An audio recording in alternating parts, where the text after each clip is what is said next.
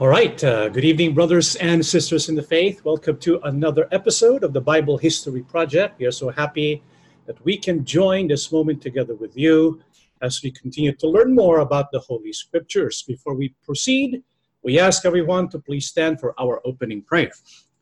Almighty and loving Father in heaven, thank you so much, O God, for giving us our life this day. And thank you for the opportunity to study your holy words. Help us, Father, to learn from you that we can be properly guided so we can prepare ourselves fully for the second coming of your beloved Son. Our Lord Jesus Christ, we need you in our life. We know the scriptures are all about you, how you have been prepared beforehand by our Father as an expression of his love for each one of us. And so we ask you, may we never fail you. Help us to know what we must do so that we can be put right before your presence, that you can continue to intercede on our behalf. Father, we believe that you have listened to our prayers. You will be with us throughout the study of your holy words. We ask everything, O God, in the name of our Lord Jesus Christ. Amen. Okay. All right. Thank you so much for attending our Bible study for this evening. Tonight, we're going to talk about a wife for Isaac. Do you know who the wife of Isaac was? What was her name?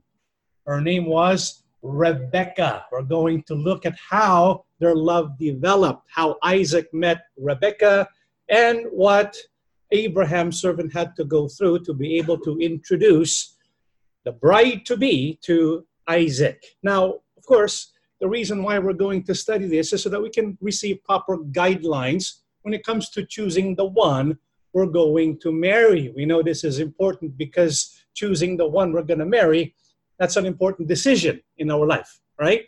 And I'm looking at the audience here. I see about 8 people who are preparing for marriage. But you are still way too young to begin choosing the one that you're going to marry. Did you get that? You have to wait until you're mature enough. That means age-wise, emotionally, and also your capability to raise a family. And so you have to wait until the appropriate age. Is that okay?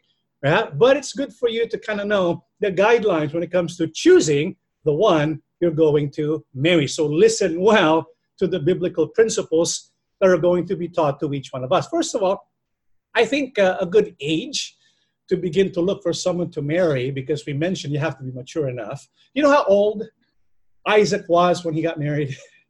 Let's jump to Genesis chapter 25, verse 20. Isaac was 40 years old when he married Rebekah, the daughter of Bethuel, an Aramean from Mesopotamia and sister of Laban. How old was Isaac when he got married? He was 40 years old. So we can probably say he was the original 40-year-old virgin, right? And so he got married at the appropriate time. He was mature enough, ready to take on responsibilities when he turned 40 years old. This is why I keep telling my daughter, when you turn 40, you can go ahead and start looking for a date. Maybe you don't have to wait till 40. But you get the point, right? You have to be mature enough. Once you are ready to make a decision, you have to make sure you make the right choice. Why? Let's read the next passage, please. According to the American Psychological Association, marriage and divorce are both common experiences in Western cultures. More than 90% of people married to age 50. By age 50, healthy marriages are good for couples' mental and physical health. They're also good for children. Growing up in a happy home protects children from mental, physical, educational, and social problems. However, about 40 to 50% of married couples in the United States, and I'm sure this is the case throughout other developing countries, the divorce rate for subsequent marriages is even higher. Why do we need to be wise when it comes to choosing the one we're going to marry? Because if we're not wise when it comes to choosing the one we're going to marry, instead of having a happy family, what we're going to have is a miserable life. We don't want a miserable life. About 50% of marriages end up in divorce, and those who do not go through the divorce process, probably they are enduring a miserable marriage. We don't want that to happen to you. We want you to have a happy married life. And so what do we need to receive? Next slide. Biblical guidelines in choosing the one that we are going to marry. And so let's begin in Genesis 24, 1-3.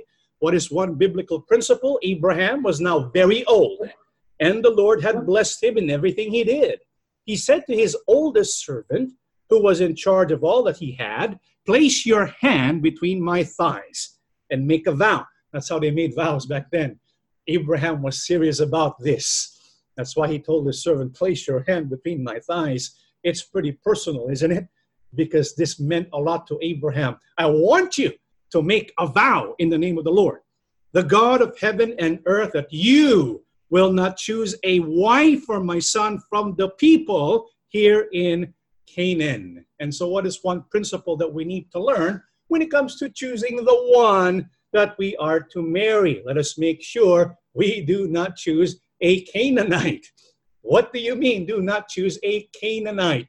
Why does Abraham want to make sure that his son will not marry a Canaanite? Because the Canaanites, they did the things that were not approved by God. And so God does not approve of any union between his people and the Canaanites during our time, during the Christian era. Whom does God forbid that we have union with? Let's read 2 Corinthians chapter 6, verse 14. Stop forming inappropriate relationships with unbelievers. Can right and wrong be partners? Can light have anything in common with darkness? So during the Christian era, what is God's strict prohibition concerning union or marriage? The Bible says do not have relationships who are with unbelievers. In other words, if we're going to choose someone to marry, listen well, let's make sure we choose someone who is truly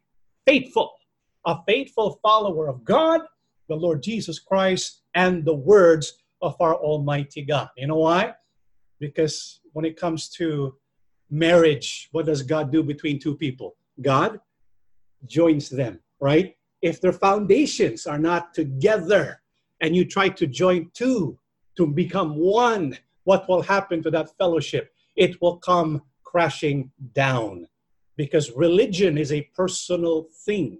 And what God wants is for us to get along with the one that we are to marry. Let's make sure when we choose someone to marry, it is someone who is a faithful follower of God and our Lord Jesus Christ. Next slide, please. So that's principle number one. Choose someone who is a true believer. Why? 1 Corinthians 15:33. Do not be fooled. Bad companions ruin good character. And so it doesn't matter how faithful you are.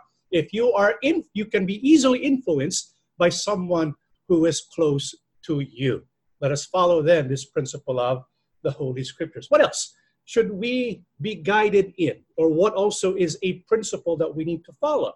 Genesis 24 and the verses 4. You must go back to the country where I was born and get a wife for my son, Isaac, from among my relatives. Do you know what this sounds like to me? It almost sounds like an arranged marriage, right? Abraham is selecting where the wife should be coming from. Not anywhere in Canaan, but somewhere from where he was born, from among my relatives. You know, if I had it my way, I'd love to choose the spouse for my kids. How about you parents? Do you want to make the choice? Yeah? The kids are like, oh, no, I want to choose my own dad. You know why? It would be a good idea to let parents choose the spouse for their kids. You know why? Because parents, we know what it takes to have a good marriage, right? We can kind of sense and feel what's right and what's wrong. However, God does not require us to select the spouse of our children. However, we do need to approve it. And so, young ones who are here, you need to seek the approval of your parents when it comes to choosing the one that you're going to marry. Incidentally, concerning,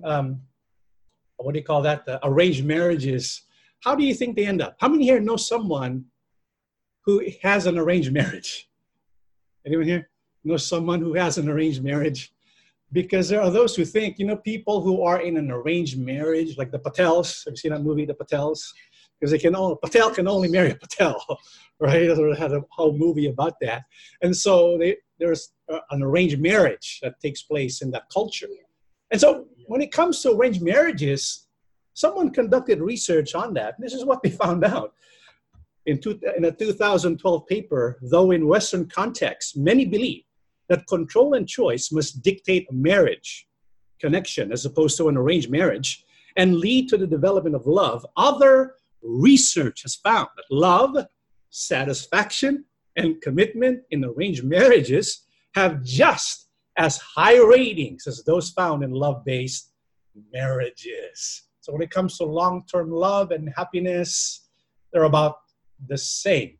And so when it comes to what God is trying to tell us today, children, young brethren who are here, who are planning to get married, seek the approval of your parents. Next slide. That's principle number 2. What else can we learn? Let's go to Genesis 24, 5 down to 9. But the servant asked, what if the young woman will not leave home to come with me to this land?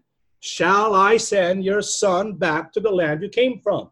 Abraham answered, make sure that you don't send my son back there. The Lord, the God of heaven, brought me here from the home of my father and from the land of my relatives. And he solemnly promised me that he would give this land to my descendants. He will send his angel before you so that you can get a wife there for my son. If the young woman is not willing to come with you, you will be free from this promise. But you must not, under any circumstances, take my son back there. So the servant put his hand between the thighs of Abraham, his master, and made a vow to do what Abraham had asked. And so the question the servant was asking Abraham is, what if the young woman that he meets doesn't want to go all the way to Haran or Hebron or Haran to get married? What if he doesn't want to travel back with this servant? Abraham says, okay, you are freed then from your vow to me. However, what was the conviction of Abraham? He said, God promised this land to me, and I will have many descendants. So he knows for that promise to be fulfilled, it would have to be through Isaac. Isaac and his descendants. And so he knows God will provide the one that will be appropriate so that the plan and promise of God to Abraham would be fulfilled. Which brings us to another principle. Next slide. What is that? To someone who will help, not hinder. To someone who will help and not be in the way of you fulfilling God's plan for you, especially inside the Church of Christ. And so what kind of quality does this person possess? Let's read Ephesians 5:21. Submit to one another out of reverence for Christ. And so a spouse who will be in support of doing God's will and the will of the Lord Jesus Christ is willing to submit to one another. That is one principle we need to apply. What else? Genesis 24, chapter 10, verse 11. The servant who was in charge of Abraham's property took 10 of his master's camels and went to the city where Nahor had lived in northern Mesopotamia. When he arrived, he made the camels kneel down at the well outside the city. It was late afternoon, the time when women came out to get water. So when it was time to look for this person, this woman, to be married to Isaac, what did the servant do? He traveled all the way to northern Mesopotamia. That was a long trip. So he did the work. Where did he go to? He went to the well in the late afternoon. Why? Because he knew that's when the women would appear. In other words, what is the Bible trying to tell us? Next slide. When it comes to looking for the one to marry, we have to do our part, right? We have to do some seeking. We have to do some work. We cannot expect that the people that God wants us to marry will all of a sudden show up in our front doorstep. That's not the way it works. You have to do your part. You have to put in work. However, when it comes to putting in work, what also must we include? Let's read Genesis 24:12-13. He prayed, Lord, God of my master Abraham, give me success today and keep your promise to my master. Here I am at the well, where the young women of the city will be coming to get water. I will say to one of them, please lower your jar and let me have a drink. If she says drink, and I will also bring water for your camels, may she be the one that you have chosen for your servant Isaac. If this happens, I will know that you have kept your promise to my master. Very interesting, right? What else? In addition to doing our part, must we also do to make sure the one that we're going to marry is the one that's from God? Bible says we have to pray. The more specific the prayer, the better, right? How many here prayed for their spouse? Raise your hand. Yeah? Did you get exactly what you want? Yeah? Did you say, thank you, Lord God? Frank is everything I want it to be. Ophelia is everything I want it to be. The Bible says we should pray. Pray to God, because when we pray to God, God helps us and guides us in looking for that one. Let's be specific in our prayers. Next slide. That's one of the principles. Why should we rely on God's guidance? Proverbs 19, verse 14. A father can give his sons homes and riches, but only the Lord can give them understanding wives. This also applies to understanding husbands. It goes both ways. You want a husband, a wife that will be compatible for you, an understanding spouse who will be helpful for you. Ask it from our Lord God, because the Lord God is the one who can give this to each one of us. What else is a principle that we can apply when looking for someone to marry? Genesis 24:15-16. Before he had finished praying, Rebekah arrived with a water jar on her shoulder. She was the daughter of Bethuel, who was the son of Abraham's brother Nahor, and his wife Milcah. She was a very beautiful young woman and still what does it say? A virgin. She went down to the well, filled her jar, and came back. And so what do you notice about this woman, Rebekah? She had a high moral standard, all right? What's one manifestation of that? She is still what?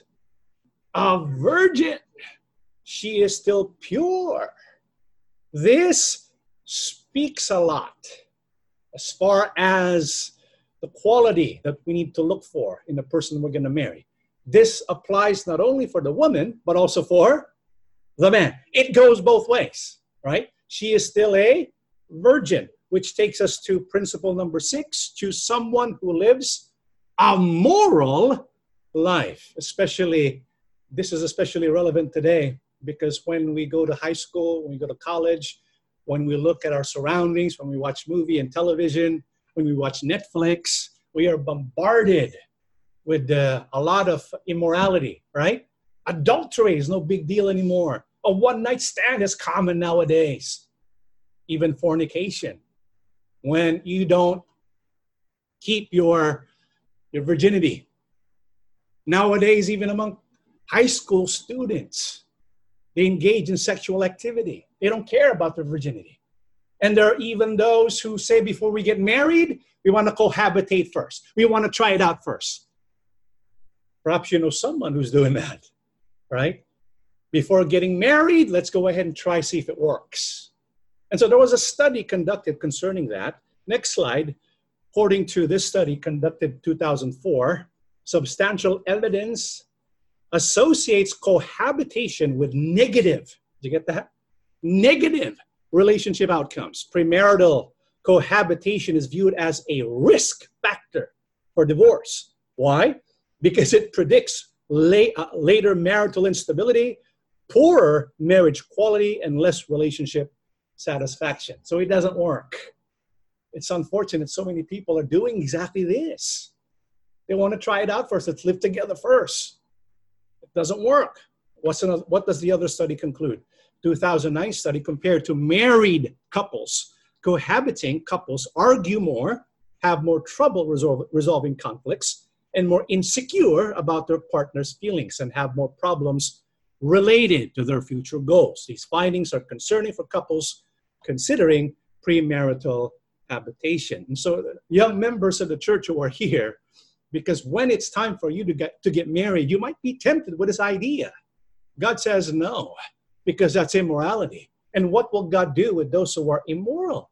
Let's read the book of Hebrews. Next slide, please. Hebrews 13, verse 4. Give honor to marriage and remain faithful to one another in marriage. God will surely judge people who are immoral and those who commit adultery. And so when it comes to all matters of sexual immorality, surely, the Bible says, surely God will judge them. And so let us do our best to keep ourselves pure and raise the standards of our morality in respect for the one that we're going to marry. And if we find an immoral woman, an immoral man, we decide to marry this person, what is the warning of scriptures? Proverbs 5, 3 down to 4. For the lips of an immoral woman are as sweet as honey, and her mouth is smoother than oil. But in the end, she is as bitter as poison, as dangerous as a double-edged sword. No matter how handsome, no matter how beautiful, if that person is immoral sexually, stay away.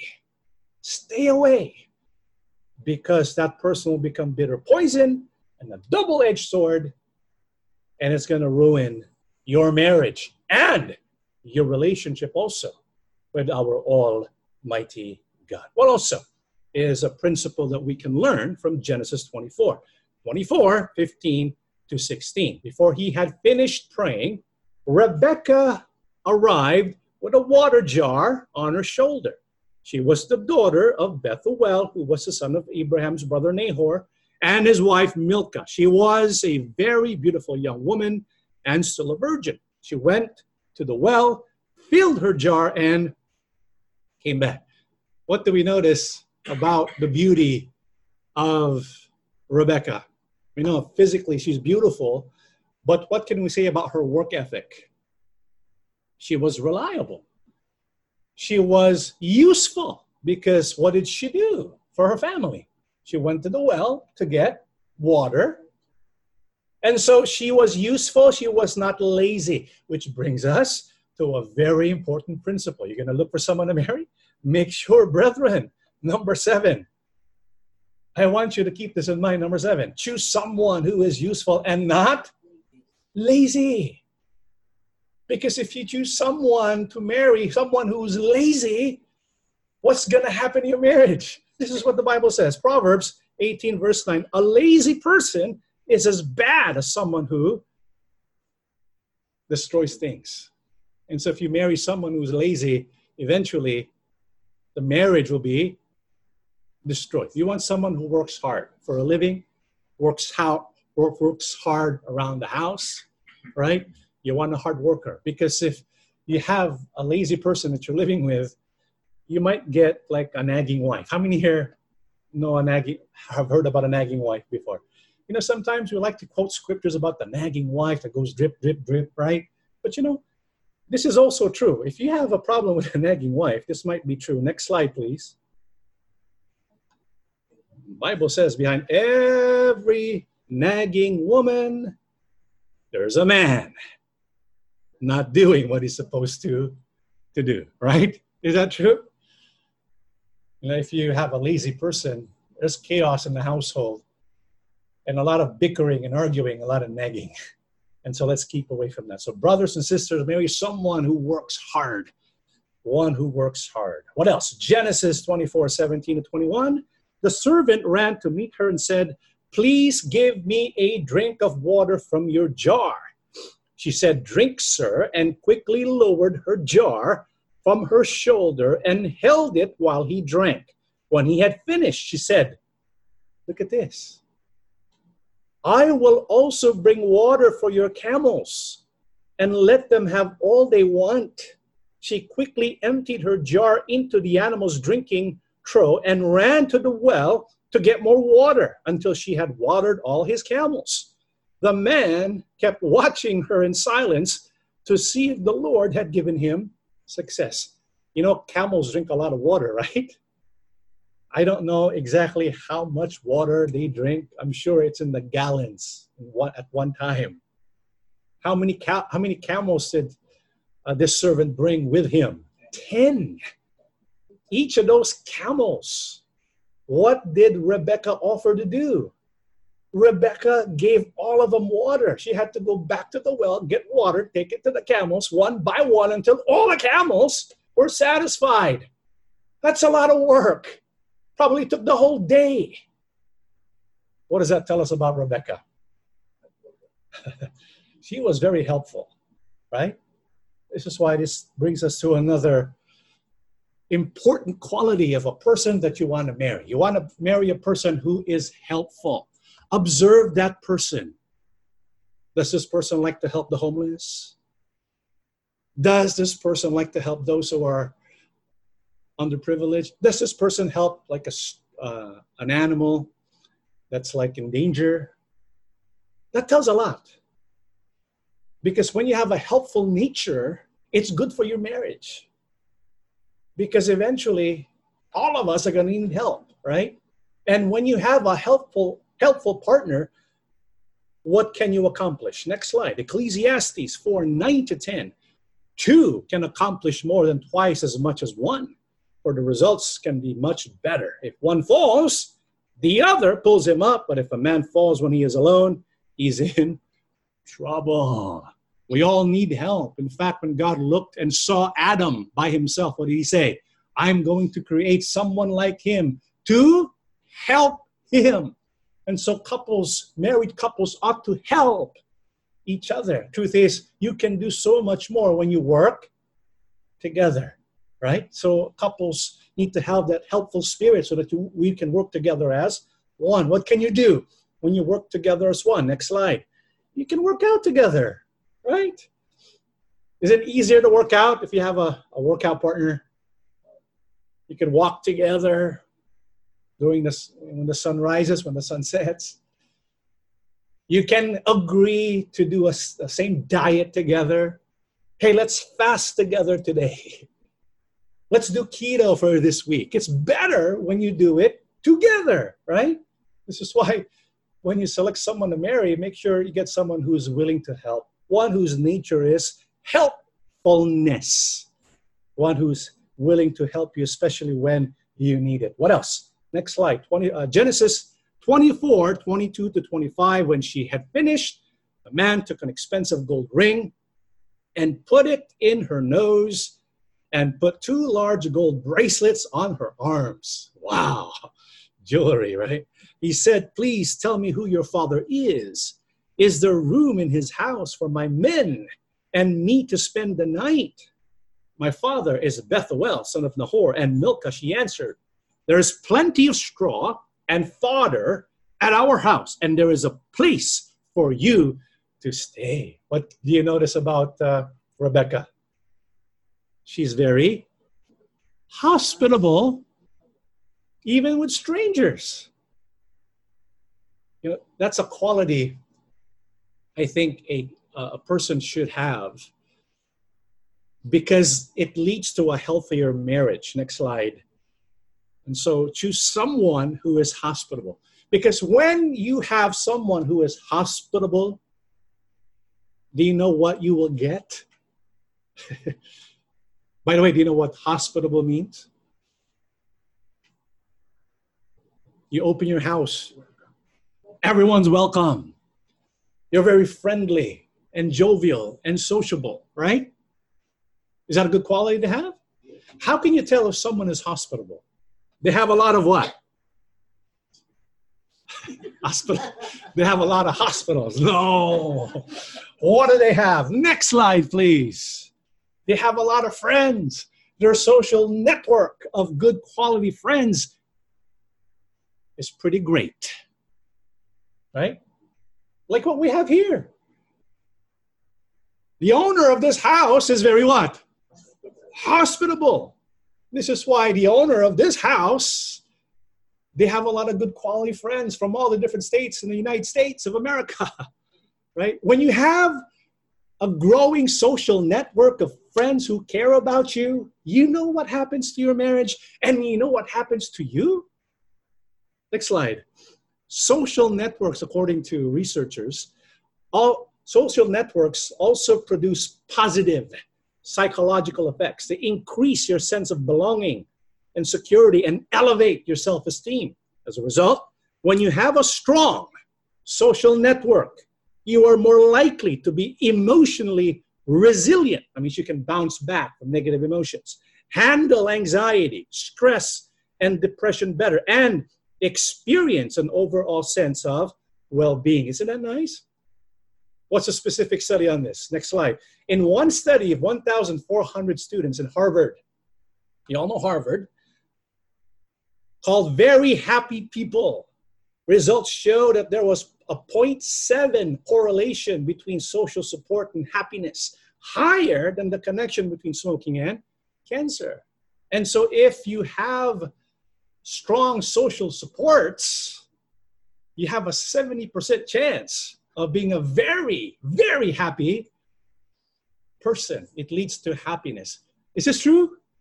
Yeah, it's very true. And it also protects you psychologically. How so? Next slide. People with few social ties are 2 to 3 times more likely to suffer from major depression than people with strong social bond. The truth of it is, the greater your social connection, the longer your life and the happier you are. It all begins with hospitality, being hospitable.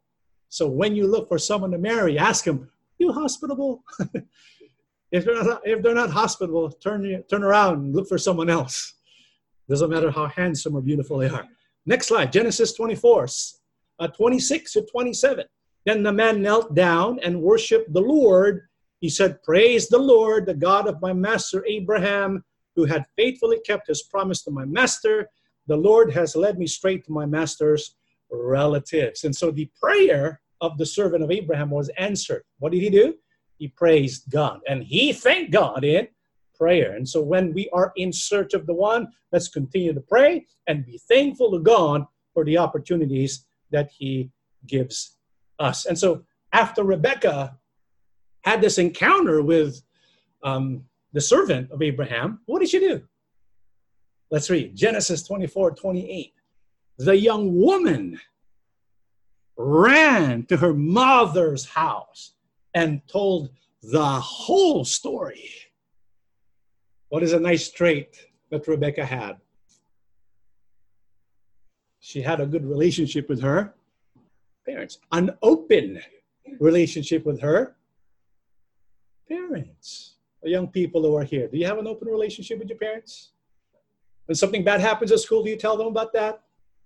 If you had a bad grade, do you show them your bad grade? If you find someone attractive, I think, Mom, she's kind of cute. Do you mention that? Here's Rebekah. He doesn't hold back. He tells everything to the mother. And so she's very open. She honors her father and mother, because that's how you honor your father and mother. You become open to them. You involve them in your life. And so what also can we tell about Rebekah? And what should we also take into consideration, okay, when you're going to marry someone? What else is important? Let's read Genesis 24:29-31. Now Rebekah had a brother named Laban, and he ran outside to go to the well where Abraham's servant was. Laban had seen the nose ring and the bracelets on his sister's arms and had heard her say what the man had told her. He went to Abraham's servant, who was standing by his camels at the well, and said, "Come home with me, you are a man whom the Lord had blessed. Why are you standing out here? I have a room ready for you in my house, and there is a place for your camel." So Laban was pretty supportive of Rebekah, right? He was a God-fearing person because he realized this man is blessed of God and is a God-fearing household. And what does he do? He offers his place to Laban. And so what can we say about Rebekah and her relationship with her family? Next slide. She honors her family and she loves her family, right? She honors her parents and loves her family. We can say, based on the passage, that they were a tight unit. That Rebekah, growing up, probably had a good childhood, right?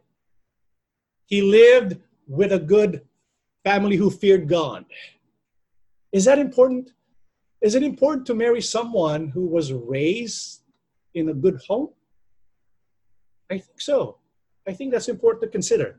It's not a necessity, but I think it's important to consider. Why? Next slide.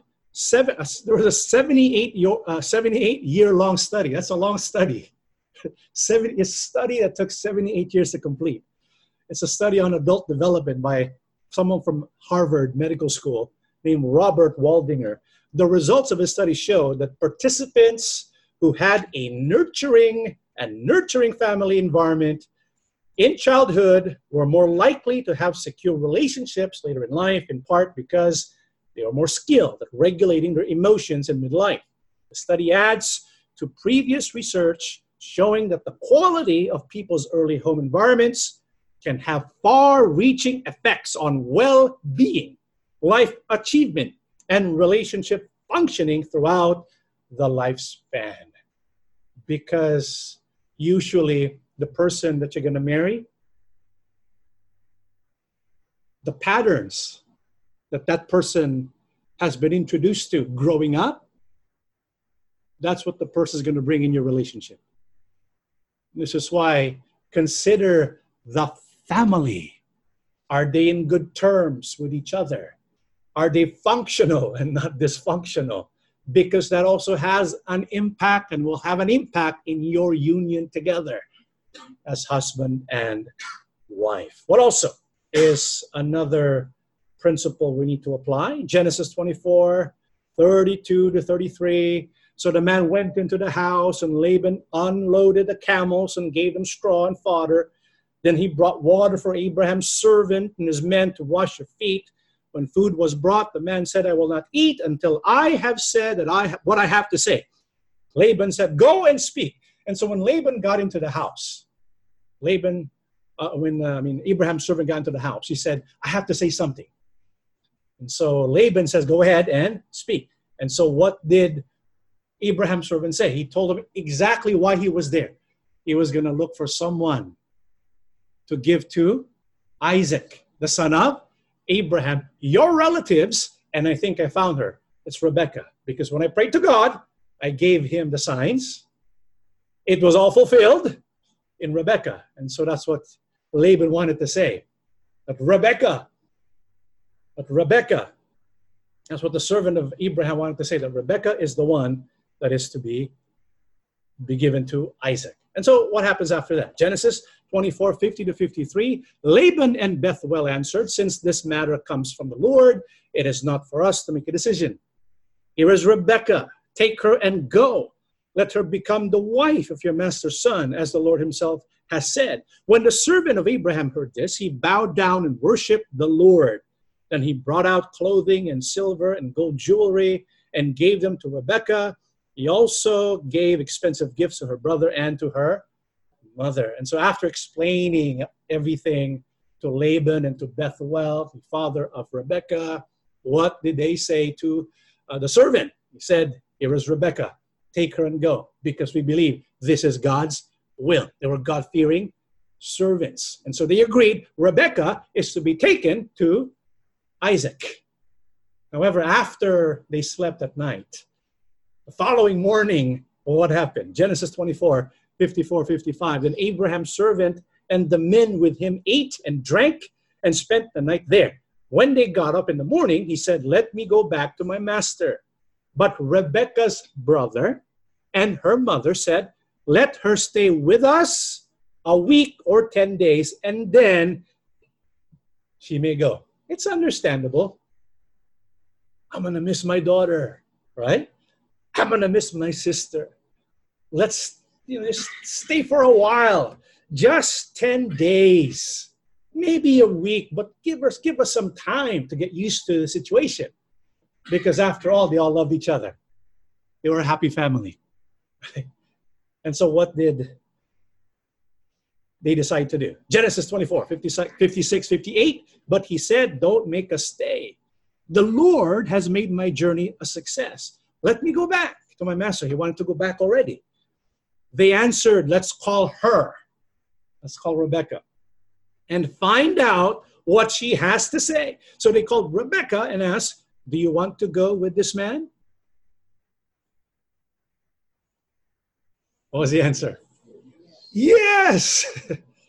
She answered. She hasn't even seen him yet. So she's going by faith because Abraham's servant was really building up Isaac all throughout these conversations. Building him up. He's my master. He's a good man. He's all this. And Rebekah, Rebekah is a good person, right? And so Rebekah says, "Yes, I want to go now. I want to go now." What does that tell us? It's another one of the attributes of someone we're going to marry. 11, choose someone who will not hesitate to sacrifice. It's a sacrifice, isn't it? To leave behind your family, to leave your parents.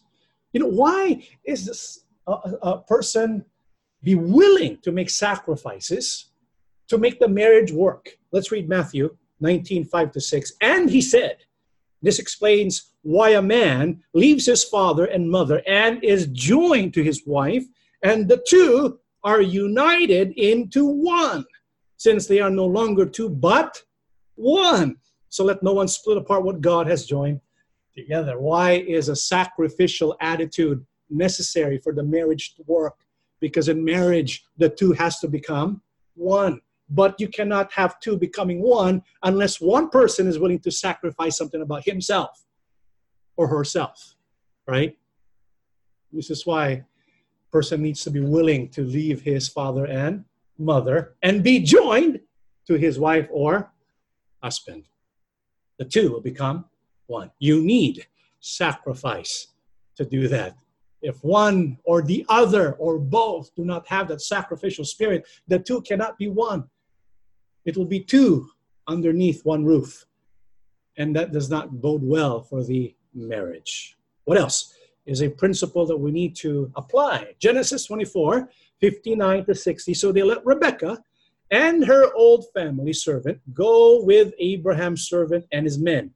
And they gave Rebekah their blessing in these words: May you, sister, become the mother of millions. May your descendants conquer the cities of their enemies. What a nice family, right? They had a good parting of ways. That's always nice to have. What else? Next, Genesis 24, verse 1. Then Rebekah and her young women got ready and mounted the camels to go with Abraham's servant, and they all started out. So Rebekah, in order for her to go to Isaac, what was the mode of transportation? A camel. How many here have rode a camel before? Next slide. Camel's pretty tall. Look at how high that is. One of the things we're going to experience when we go to Jerusalem is to ride on a camel. Does that look comfortable to you? It may be fun for 30 minutes. But what if I told you we're going to go to SoCal on a camel? How would you feel about that? probably not too fun. Rebecca, for her to be able to go to Isaac, she had to agree to the camels. You know, it's unlike we have today when you go to a long trip. You have air conditioning, you got music, you got Wi-Fi, you got your friends. Here, she's with people she basically doesn't know. But she goes anyways, on a camel. Not only does she go on a camel, do you know how long that trip was? You know how long? Let's go to the next slide. Because she was somewhere in Hebron, right? Had to go all the way to Haran, which according to this map is about 500 miles. You know how fast or what's the maximum number of miles a camel can walk in a day? It's about 30 miles. And they have to rest. They can go about 2-3 miles per hour. So, wow. That was like a month's journey, at least, probably, right? And so what can we say about Rebecca? Next slide, number 12. She was someone who had endurance. You're going to choose someone to marry? Choose someone who has great endurance. Why should we marry someone who has great endurance? 1 Peter 4, verse 12, my dear friends, do not be surprised at the painful test you are suffering as though something unusual were happening to you, whether we like it or not. We are going to go through tests. What kind of tests? Painful ones. When we have painful tests, there's stress in the relationship, stress in our life. If one of the couple is incapable of enduring, it will add to the stress. And instead of the couple making it through, they might end up in divorce. So it's good to have someone built for stress, someone who can endure. Person endures through stress, comes out like gold. We need spouses like that. What else? Genesis 24, 62 to 65. Isaac had come into the wilderness of the well of the living one who sees me and was staying in the southern part of Canaan. He went out in the early evening to take a walk in the fields and saw camels coming. Isaac now, right? When Rebecca saw Isaac, she got down from her camel. I think she's pretty excited, right? Because she sees a figure from a distance, and I'm sure she's saying to herself, wow, he looks very handsome. I hope he's the one. That's why he jumps off her camel and asks Abraham's servant, who is that man walking toward us in the field? And deep inside, she's probably saying, oh, he's the one, I hope he's the one. He is my master, the servant answered. So she took her scarf and covered her face. What does that show you about her? She was very respectful, submissive, right? Covered her face, got her scarf, cover her face. What happens next? 24, 66, 67. The servant told Isaac everything he had done. Then Isaac brought Rebekah into the tent that his mother Sarah had lived in, and she became his wife.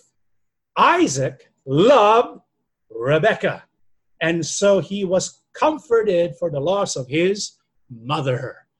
Isn't that nice? When they saw each other, it was love at first sight. They got married. And when we continue to study their life together, they had a good marriage. Right? Happily ever after, although there are bumps along the road, which is normal for us human beings. Nothing can be perfect. Okay? So that shows us our final one, the quality, or what should we look for in someone we can marry. Number 13, choose someone who is loving and respectful. Why? Ephesians 5:33. It also applies to you. Every husband must love his wife as himself, and every wife must respect her husband. Brethren, don't forget, if you're going to look for two qualities in the one you marry, it should be someone who's loving and someone who's respectful. You know how important love and respect is? Next slide, 1 Peter 3:6-7. Like Sarah, who obeyed Abraham and called him her master. That's respect. You are her daughters if you do what is right and do not give way to fear. Husbands, in the same way, be considerate as you live with your wives and treat them with respect, so there's mutual love, mutual respect as the weaker partner, and as heirs with you of the gracious gift of life, so that nothing will hinder your prayers. You know, when you have love and respect in the relationship, God is with you. And it doesn't matter what you face in the relationship, God will help you through it. But you need to have both. You need to have love for each other and respect for one another. Sometimes they have love for each other, but the problem is they don't have respect for each other. And so when you don't have respect for one another, what often happens? Next slide. You get into a hostile argument, right? You call each other names, you criticize, there's contempt now. You're lazy. You're good for nothing. You only make this much money. A lack of respect. But if you have love and respect, what can we expect from that marriage? Next slide. Like that one, right? Like the marriage Brother Frank and Sister Ophel have. Even though they're in their 70s or 60s or 80s or 90s, they still are madly in love with each other. Don't you want that? We want that too. But you know what? We have to do our part. God has given us the guidelines.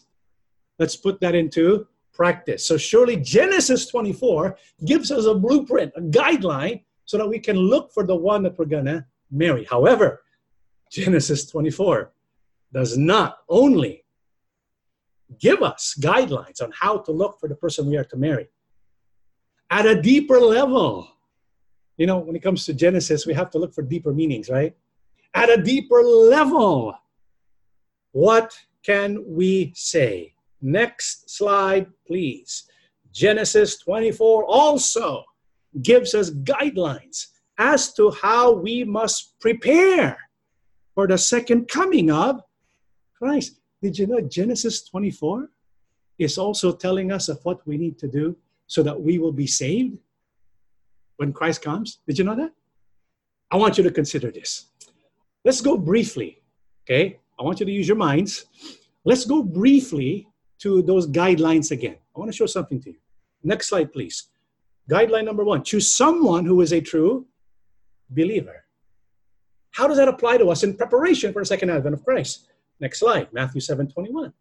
Not everyone who says to me, Lord, Lord, will enter the kingdom of heaven, but he who does the will of my Father. A true believer is someone who does the will of the Father. And so what God wants us to do, don't just profess Christianity. Actually do the will of the Father, because they're the ones who will enter the kingdom of heaven. Next slide, please. Number 2, choose someone approved by your parents. Honor your father and mother. Next slide, Matthew 15:4. For God said, honor your father and mother, and anyone who curses his father or mother must be put to death. What if you don't reconcile with your father or mother, and then Christ comes? Do you think you'll be saved? I don't know. Christ says, anyone who curses father or mother, let him be put to death. How can they be saved? Right? Number 3, choose someone who will help you fulfill God's will. Do you know what God wants us to do when the end is near? Hebrews 10:24-25. Let us think of ways to motivate one another to acts of love and good works, and let us not neglect our meeting together as some people do, but encourage one another, especially now that the day of his return is drawing near.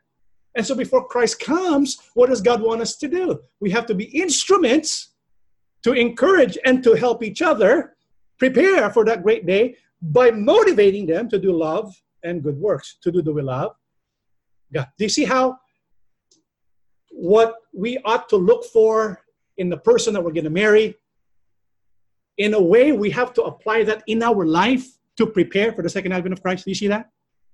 Right? Let's keep looking. Number 4, do your part in seeking the one. In other words, you have to do your work. God has his part. We have our part. We pray to God for God to do his, but we need to do our part. What is that? Philippians 2:12. Therefore, my beloved, as you have always obeyed, not as in my presence only, but much more in my absence, work out your own salvation with fear and trembling. And so if we want to be saved, we have to do our part, work our own salvation with fear and trembling. Number 5, pray to God for guidance. Do we need to also pray for our salvation? Let's read. Luke 21:36. Be on watch and pray always, that you will have the strength to go safely through all those things that will happen and to stand before the Son of Man. What's number 6? Choose someone who lives a moral life. Why is that significant when it comes to the preparation we need to make before the second advent of Christ? Corinthians 6:9-10. Surely you know that the wicked will not possess God's kingdom. Do not fool yourselves. People who are immoral, or who worship idols, or are adulterers, or homosexual perverts, or who steal, or are greedy, or are drunkards, or who slander others, or are thieves, none of these will possess God's kingdom. What else? Number 7, choose someone who is useful and not lazy. Is that also in relation to our salvation? Yeah. Matthew 25:26-30. But the master replied, you wicked and lazy servant. If you knew I harvested crops I didn't plant, gathered crops I didn't cultivate, now throw this useless servant into outer darkness, where there will be weeping and gnashing of teeth. What does that tell us about God's expectation? God doesn't want us to be lazy. What we read to you there is a parable about the talents.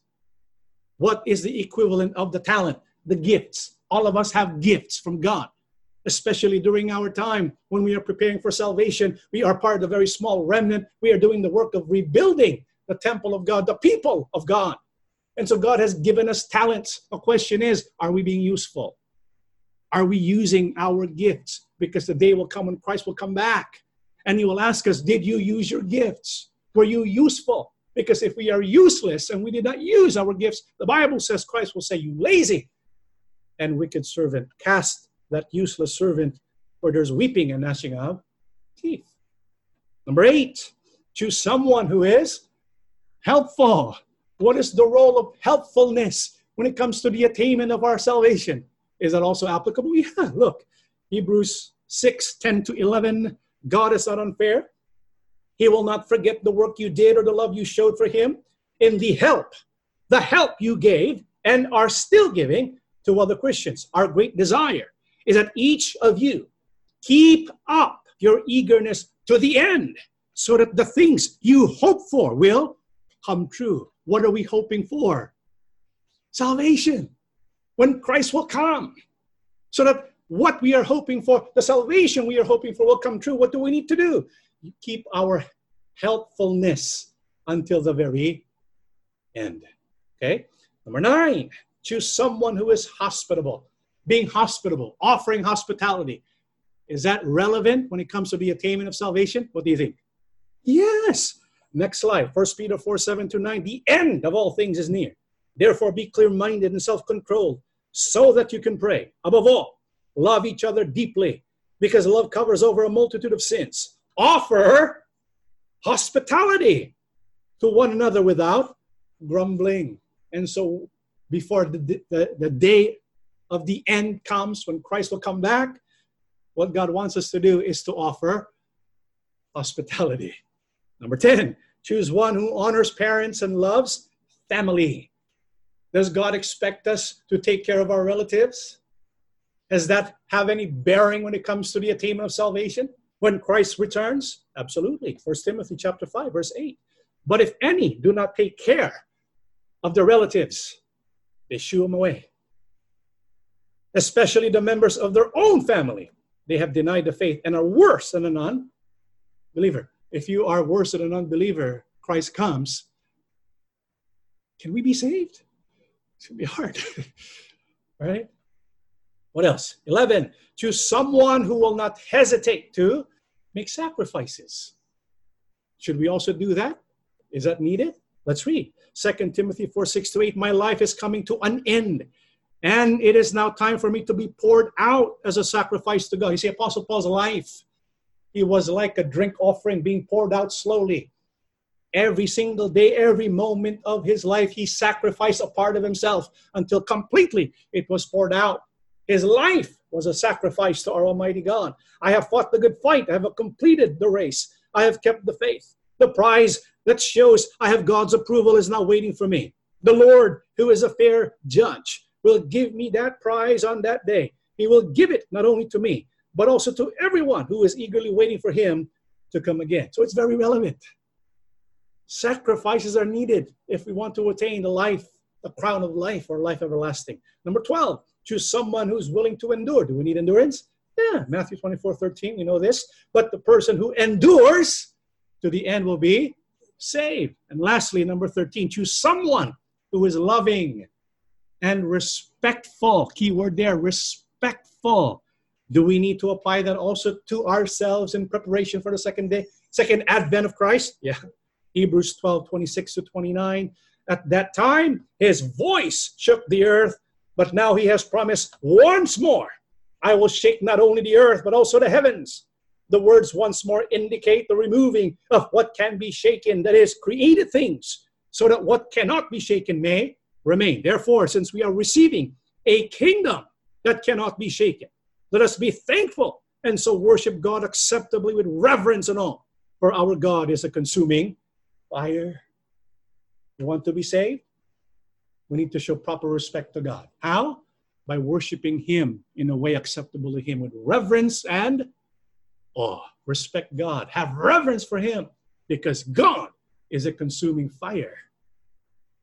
And so when we look at the 13 guidelines, 13 characteristics that we need to look for someone that we want to marry, we need to apply that in our life because it also is what God wants us to do to prepare for the second advent of our Lord Jesus Christ. Do you know why there's that connection between the characteristics of Rebecca and the characteristics of what we need to do to be saved? Do you know why there's that connection? I'm going to show you something. It's in Genesis. We studied this before, but you probably did not get it yet. But we're going to show it to you now. In Genesis 22. Remember Genesis 22? Early the next morning, Abraham cut some wood for the sacrifice, loaded his donkey, and took Isaac and 2 servants with him. They started out for the place that God had told him about. What was God's instruction to Abraham again? I want you to offer your son Isaac as a burnt offering to me, right? What did Abraham say? Amen. And so what did he do? Who did he take? Isaac and his 2 servants. To go where? The place that God has told him about. Where's that place? Mount Moriah. Remember that place? They go to Mount Moriah. And in Mount Moriah, as he was about to offer Isaac, what does God say? He said, I'm going to give you a replacement because I will be the one to complete that sacrifice in the future. Right? And so they come back. The ram was sacrificed instead because God is showing Abraham what he plans to do. Who is he going to sacrifice? God? Jesus. So in that mountain, something's going to happen. Christ will be offered. And Abraham was playing out the part of God when he bound his son Isaac and took him there to Mount Moriah. Okay? So when Isaac and Abraham were there at Mount Moriah, and the whole scenario takes place and it's finished, they come back, right? I want you to notice this. 22 verse 19. Abraham went back to his servants, and they went together to Beersheba, where Abraham settled. What's missing there? You notice anything missing? In 22. When they go to the place, who was there? Isaac. When they come back, who's missing? Isaac. In actuality, Isaac's with them, but it's not mentioned in 19. Do you know when Isaac is mentioned again? Not in 23. Isaac is mentioned again when? 24, 66-7. The servant told Isaac everything he had done. Then Isaac brought Rebekah into the tent that his mother Sarah had lived in, and she became his wife. And so Isaac is introduced again when he is to get married to who? Rebecca. I don't know about you, but do you see a type there? Remember, next slide, Isaac is a type of Christ. Rebecca is a type of the church. This is why the Bible is trying to tell us, next slide, that Genesis 24 also gives us guidelines as to how we must prepare for the wedding feast of the Lamb. We have to prepare for that. What is that wedding feast of the Lamb? Let's read the final passage of our studies. Revelation 19. Let us rejoice and be glad. Let us praise his greatness, for the time has come for the wedding of the Lamb. Who is the Lamb? Christ. And his bride has prepared herself for it. What's the bride? The church. She has been given clean, shining linen to wear. The linen is the good deeds of God's people. So we, the church, what does God expect from us? That we will do the good deeds. This is why the 13 guidelines mentioned, we need to apply that for ourselves, because that is how we put on linen. Those are the good deeds. Then the angel said to me, write this, happy are those who have been invited to the wedding feast of the Lamb. And the angel added, these are the true words of God. And so, brethren, let us prepare for that great wedding feast of the Lamb, because it's fast approaching.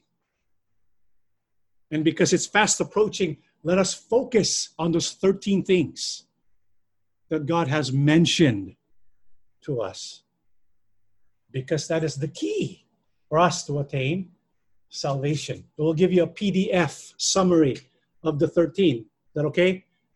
That way you can have that to look at. These are guidelines.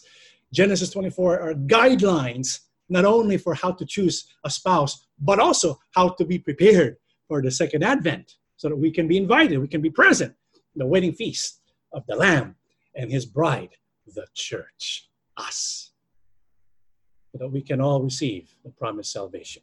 Okay, that is our lesson. Let us all stand and we shall pray together. Everlasting and most holy Father, yes, we are truly thankful for your blessings, yes, for giving us insight and for giving us direction.